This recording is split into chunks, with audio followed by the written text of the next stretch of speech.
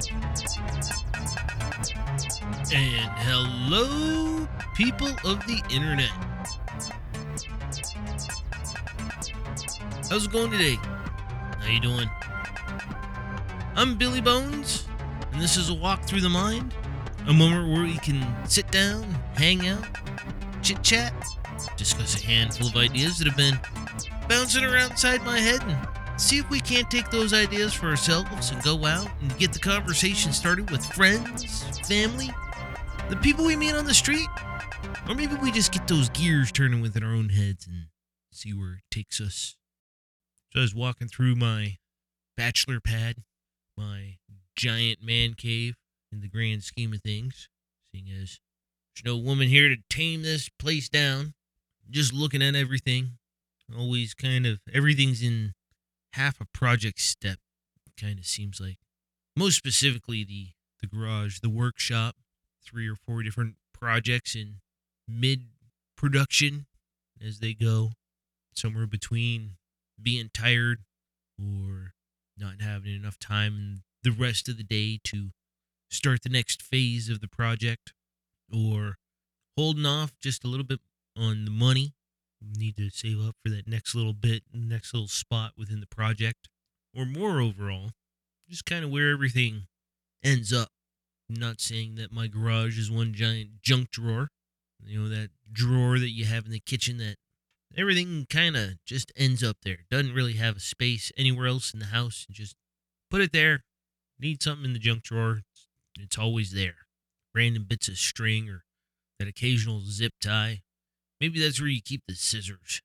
And again, the garage is not a junk drawer, but there's little spots and whatnot where everything else is moderately well organized. Organized chaos in certain aspects, but other aspects, like the nuts and the bolts, I've got all those rather well organized. Still drive an engineer nuts, but you get it. Ha! Accident. But again, and there's things, there's pieces. Most things are rather well organized. Like things are with like things. Car tools go with car tools. Wrenches go with wrenches. Wood tools go with wood tools. Paint goes with paint. All the good stuff. But again, and occasionally there's certain things that just don't have a spot just yet. And it made me start thinking about, the caveman days when we would have certain stacks of rocks. We like these pretty rocks and we put them over here. We like those other pretty rocks. We put them over there, and we put the pelts over there and the stacks of wood for the fire over there. And how pristine did ancient man and ancient woman keep their caves? I think about TV shows where they show shots of inside the homes. Actually, a lot of homes. Been rewatching Home Improvement with Tim the Toolman Taylor. In his house, even though they've got 3 kids, moderately well cleaned. And granted, this is the time in life where a stay-at-home mom was at least a feasible dream. And they show other people's homes here and there, and all their homes pristine. Never watched Friends, but all the scenes I see on Friends, the house seems to be pretty well kept. Same with Seinfeld. Never watched Seinfeld, but all those homes seem to be, everything's put away. Everything's organized. Makes me wonder if people even live there. But I put my dishes away. The counter still kind of got some clutter on it. My desk, the desk is actually more clean here in Tennessee than it was in Washington, somehow. Dining room table's a mess, though. I actually sit at the dining room table here and didn't actually really do that out in Washington. And it's not a mess with plates and silverware. No, those get washed regularly, put away, organized. Same with my pots and pans. Except for the cast iron. That one sits on the stove all the time. That's used almost daily. But the sofa. I got blankets on the sofa. Some of them hang over the back of the seats. Some of them are tucked into seat cushions so the dog can sit on the sofa without tearing up the seats. Then there's other blankets that are just kind of strewn about. Not that I have guests to worry about. But I also, again, know that people keep their houses rather pristine. Keep them very clean. If you don't put that blanket back, fold it back properly, what are you doing? Are you a heathen? Were you born in a barn? Close that door. Just kind of looking at the feng shui of it all. Now, it's easy to let clutter get out of hand and become a mess And then you have to do a much bigger cleanup on it when the time comes around where you actually have guests that are showing up. Be that once a month, once a week, every day, maybe only once or twice a year you have people coming over and you actually go out and interact with other people. There's a level of making sure you know where everything's at. And I guess it's you, me, the person who has to deal with that situation every day, kind of has to be the one to be able to find the thing when the thing needs to be found. I know back in Washington, a stack of papers on my desk. Couldn't tell you what's in that stack of papers, but when I needed to find whatever I needed to find, I could just peel that stack back and grab exactly what I needed. I knew exactly where it was. I wasn't worried again about presentation. Not in the office, at least. But speaking of the office, that is someplace where we actually keep things moderately clean and organized, unless it's our own personal office. That one doesn't count. I'm talking about those of us that are still employed within the greater rat race of things, having to go where other people co-mingle with us. We all have to go to the same supply closet, get pens and pencils and sticky notes to pocket to take home because we don't want to pay for those on our own. Company pays for those. And in that sense, organization and cleanliness is key. Point that everybody will guarantee know where everything is. I was talking to a guy the other day, a couple weeks ago, I guess already, and how he in his laboratory, 'cause that's where he works. He works in a lab. He's got all these different jars, all these different bits that he's working with, but it's his own place, and he kind of goes whimsical and goes with the flow and grabs the thing, and then all of a sudden he can't find it. He's misplaced it, but he'll find it again eventually because it was in his way. He just put it back. And I asked him about how he's sorting everything, and he said his wife came through and alphabetized all his jars. Made sense, but then you actually have to start looking at AA and AB and ABC and making sure it all goes in the exact specific correct order. And I asked him about maybe simplifying it, making a grid type system like Battleship. You got A through H, or does it go through J? I haven't played Battleship in a minute. But either way, letters across one way, and then numbers the other way, 1 through 12, or whatever the number of Battleship is. And that way, you kind of keep general things in a general area. Keep all your hydrogen products in the A column, your carbon products in the B column, and then however you want to cross-reference it for your 1s and 2s. But simple organization, so that way when you're in the heat of things, you're in the midst of mixing and matching and putting things here and there, you can at least have the idea of, well, now the table's a mess. Let me just put these back real quick. And you know where things are supposed to go. A little bit of organization can go a long way. And again, being able to clean up, get organized, get squared away so that way you can start your next project. Kind of like one of the hardest aspects of woodworking is the process of setting up, from sanding or even just the general prep work of getting the wood together to cut it into pieces. That's one stage of setup. And because I don't have a full-on workshop, I have to set things aside and relocate and move things around. And then I get to the sanding, so that's a new phase of setup. It'll take a half hour to an hour, depending on how involved things need to get. Then once all the sanding is done, move on to painting or staining. I like to call staining painting. It just keeps it easier on the definitions, or the explanation at least, as I ramble on. But the painting is a whole nother step. Get that all squared away. So being able to at least know where paint supplies go and sanding supplies go and wood cutting supplies and measuring tools, having it all organized again so that way when I need it in a flash, I know where it's at. But when I need to put things away, it all goes again in that specific spot. But the ebb and the flow, something that kind of accentuates our personality at some level, or maybe the exact level. Maybe the outline of your house, your layout, your shop, your workspace.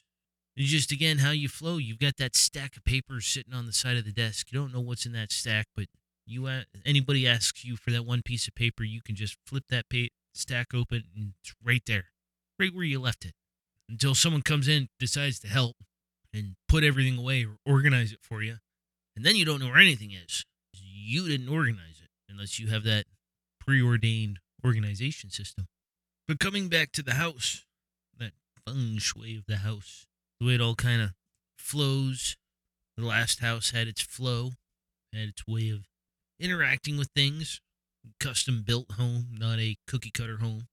And now this home that I'm in, another rather custom home, completely different layout, different kind of setup and how it ebbs and flows. It's got its own little uniqueness and quirkiness, ups and downs on certain aspects. But I figured I'd at least dig in just a little bit within on what feng shui is, or if you're having fun, feng shui. And we'll start off with a little bit of Wikipedia. Feng shui, sometimes called Chinese geomancy. Geomancy, that sounds like the necromancy, except necromancy deals with the dead. Geomancy, geography, geographics, geometry, and mancy, some kind of spell casting. Flow, rambled, but it makes you think. Geomancy, sometimes called Chinese geomancy, is ancient Chinese traditional practice which claims to use energy forces to harmonize individuals with their surrounding environment. The term feng shui literally means wind water, i.e. fluid. From ancient times, landscapes and bodies of water were thought to direct the flow of the universal qi, or cosmic current or energy, through places and structures. More broadly, feng shui includes astronomical, astrological, architectural, cosmological, geographical, and topographical dimensions. Historically, as well as many parts in the contemporary Chinese world, feng shui was used to orient buildings and spiritually significant structures such as tombs, as well as dwellings and other structures. One scholar writes that in contemporary Western societies, however, feng shui tends to be reduced to interior design for health and wealth, and has become increasingly visible through feng shui consultants and corporate architects who charge large sums of money for their analysis, advice, and design. In the wake of the climate crisis, feng shui is being taken into academic consideration for possible contributions to ecological philosophy. The ebb and flow of not just what's in your home, but how the state kind of flows within the greater bounds of nature. At some level, you kind of have to blast a hole through a mountain, make a tunnel, make it a little bit easier. Or you can do a straight line up and over the mountain, kind of make it difficult, but get you over there real quick. I guess that's kind of backwards in the description of things. But what about the switchbacks that go up and over the mountain? They're to help you see and ease your way up and over the mountain. I guess that's a level of feng shui. But the orientation of buildings. I remember people talking about the house that either views the sunrise, or the front door views the sunrise or views the sunset, and how that's supposed to affect things. It definitely affects the temperature and the heating of when the house gets hot, or certain rooms within the house get hot. Whether or not when you open the front door, whether or not you're a morning or an evening person, whether or not you want to get blasted in the face by the sun rays, or be able to sit on your front porch and watch the sun go down over the horizon while sipping your evening drink. Or more along the lines with the bodies of water and how they flow, or maybe within the greater breezes of everything, how they sway with the wind, interact with the trees, or the greater thereof of trees. Well, we still keep them around at the very least. It's a little bit more in depth than we even thought we could go. Again, when we think about feng shui, we more think about, do we put the sofa in the middle of the living room, or do we put it on this wall or that wall? Do we hang 2 pictures or 7 pictures? And there is something to say about that, and how the house kind of lays itself out. Discovering the feng shui of this house was quite interesting, and how everything kind of fell into its place. It had its spot. There's a series of pictures that I hung up, just kind of making sure I could fill the wall space. And then as I stepped back to look, there was a third picture that I had hung a little while earlier probably a day or two before.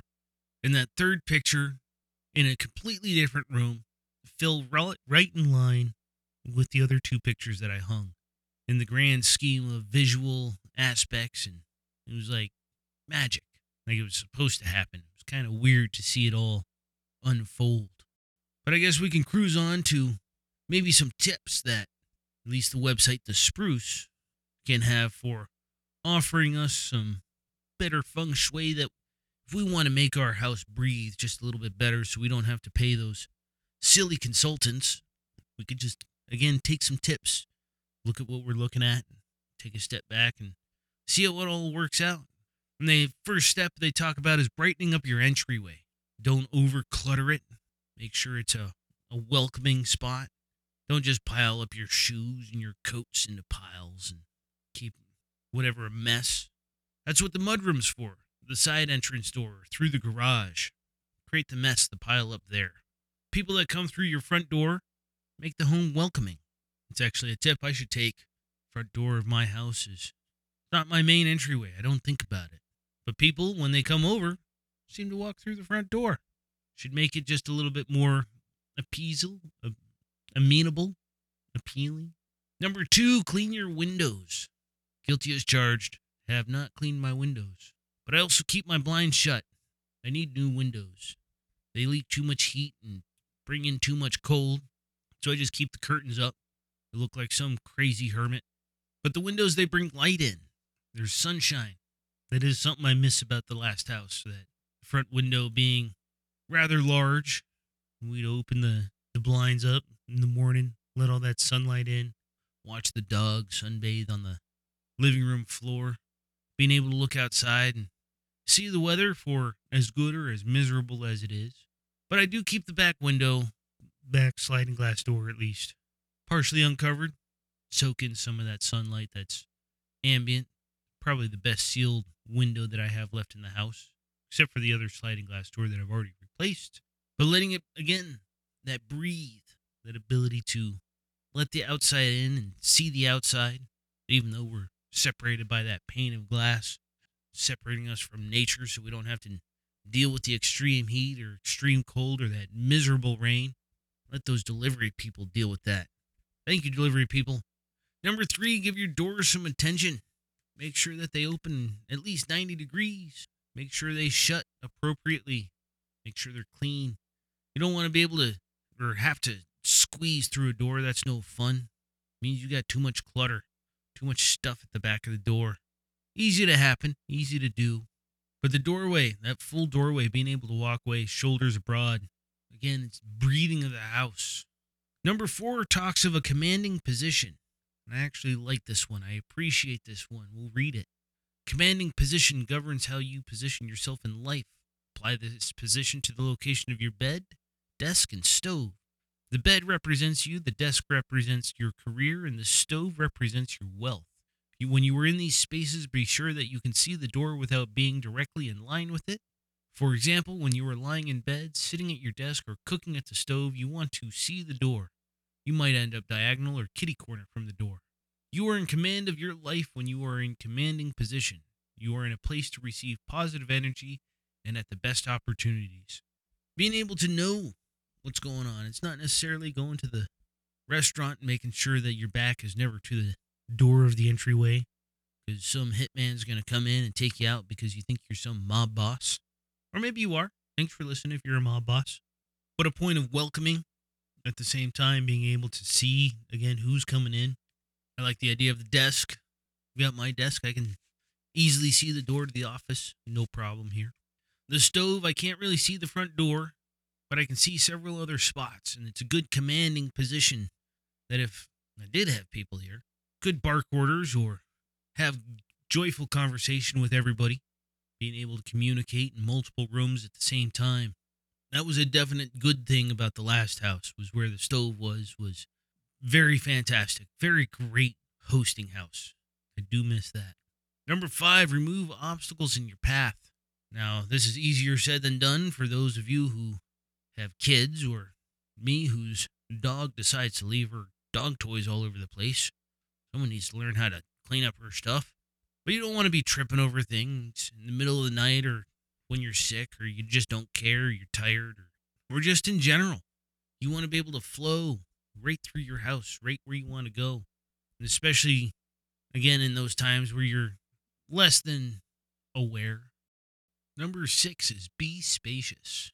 Clutter is often in the same sentence as Feng Shui, but Feng Shui is less about decluttering and more about creating space.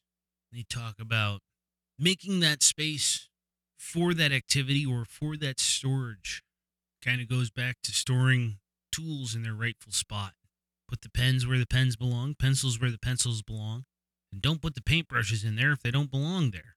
Arts and crafts kind of build up in that corner. Maybe it's board games. Maybe it's video games. Do we still have DVD collections? I do. CDs? No. Vinyls, right? Don't mix and match. Create a designated space. Do I dare go so far as to call it an altar? No, because we're not worshiping these things. But it's a spot specifically created for such items. You get rid of the things that you don't use or have aged out, and then refill it back up with stuff that fits in that space, how it's supposed to. Sometimes it outgrows that space and you have to relocate, reorganize, figure it all out. Number 7 is space clearing. Again, it goes back in line with, if you're not using it, get rid of it. It's one of my rules. If I don't use something at least once a year, it needs to go. And I know I've made that exception on certain things. Easy to do with trinkets and tchotchkes. Those are decorations that are supposed to be on display. But if they're in storage and you're not using them, donate it. Get rid of it. Make space for something else to be filled within that spot. Something useful. Again, if it's even just a tchotchke, something to be on display. But be intentful. Mean what you put there. Mean what you want there. Let it show who you are, what you want your house to be. Number 8 talks about plants in the house. Feng Shui, plants embody life energy. Living greenhouse plants connect to nature, bringing vibrancy to your home. Green plants are like a fresh-pressed organic green juice for your home. Seems a little excessive. I got plants outside. But there is something to having plants inside, especially because plants like carbon dioxide and breathe out oxygen. So we can go a little bit sciencey on that situation. Justification for putting plants in the house. Not only do they look good, can they smell good? Gives you something to make sure you keep up on. Making sure you're taking care of that life in addition to your own. Seems like a lot. The picture they show on this website makes it seem like a lot. It's a lot more plants than I'll have. And it gives you justification to keep those windows open. Plants like sunlight. Plants like fresh water. Plants don't need water every day like a dog or a cat. They need it pretty regularly, though. And again, getting the life energy. It's not just your life in there. It's other living beings in there. And number 9, offer gratitude. Offer thanks to your home. Be happy that you live in your home, even if it's a miserable dump. Not saying your house is a miserable dump. I'm sorry. Sometimes it's chaos. Sometimes you hate it. Sometimes things are broken and you don't want to fix it. You just want to throw a hammer through the wall. Maybe that's what the situation calls for. But be grateful for your home. Be grateful that you have a spot to display your trinkets and tchotchkes. But be grateful you have a spot to store your miserable pile of papers and tools or whatever you got going on. Be thankful that you can offer a place to share, a spot to sit, even if it is on the floor, up against the wall, because you can't afford a table and chairs. But you have a dry roof over your head. Be grateful, be happy, and embrace it. When you thank your home and you're happy, and you appreciate your home, it will reflect on what you have to offer. Living and breathing. A home, your life, your stuff. It's all feng shui. Living and breathing. And I'm Billy Bones, living and breathing over here. BILLYBON, the number 3S. You find me on Twitter, @BillyBones. You find me on Mastodon, the Fediverse. at BaileyBones at noagendasocial.com. I've got a website, BaileyBones.com. There you can find a link to email. There's a link for show notes, just a couple in there today. There's a link that says value for value, because this is a value for value product. I put this podcast out there for free, no paywalls, no advertisers, in hopes that you find value in it. And if you did find value, be it the single episode or the entire catalog, fantastic, thank you. I'm glad that you did. The first thing that I ask that you do is you give this show a share. Maybe someone else finds a talking point, finds something to get the gears turning, finds a reason to get the Feng Shui in action in their home. But if you feel that this show was worth a monetary value, something that, I've earned a handful of shekels, I accept the US dollar, and I accept Satoshis. Both are meaningful ways to be able to help me pay for the bills in this show. And today I've got one executive producer, Lady Get Over It, sending in her $10 monthly donation. Thank you, ma'am. Thank you for helping me keep this going. No Satoshis, but if you're using an old, outdated podcast app and you want to figure out more about Satoshis, go to podcastapps.com, download a new podcast app, and find out about chapters and Satoshis. Look at the Bitcoin white paper. There's something to do. But if you found that this show, again, was worth some sort of value and you want to support it, but you don't think it's worth just a handful of pennies just for the show, go to tabletopwoodworks.com. That is my personal business, woodworking, making small designs. I got outhouses and guitar hooks for the time being. We'll see if I post some Christmas ornaments. I should. Need to quit making excuses on that. But I'd like to thank you again for listening. I love you guys, and I will talk to you next week.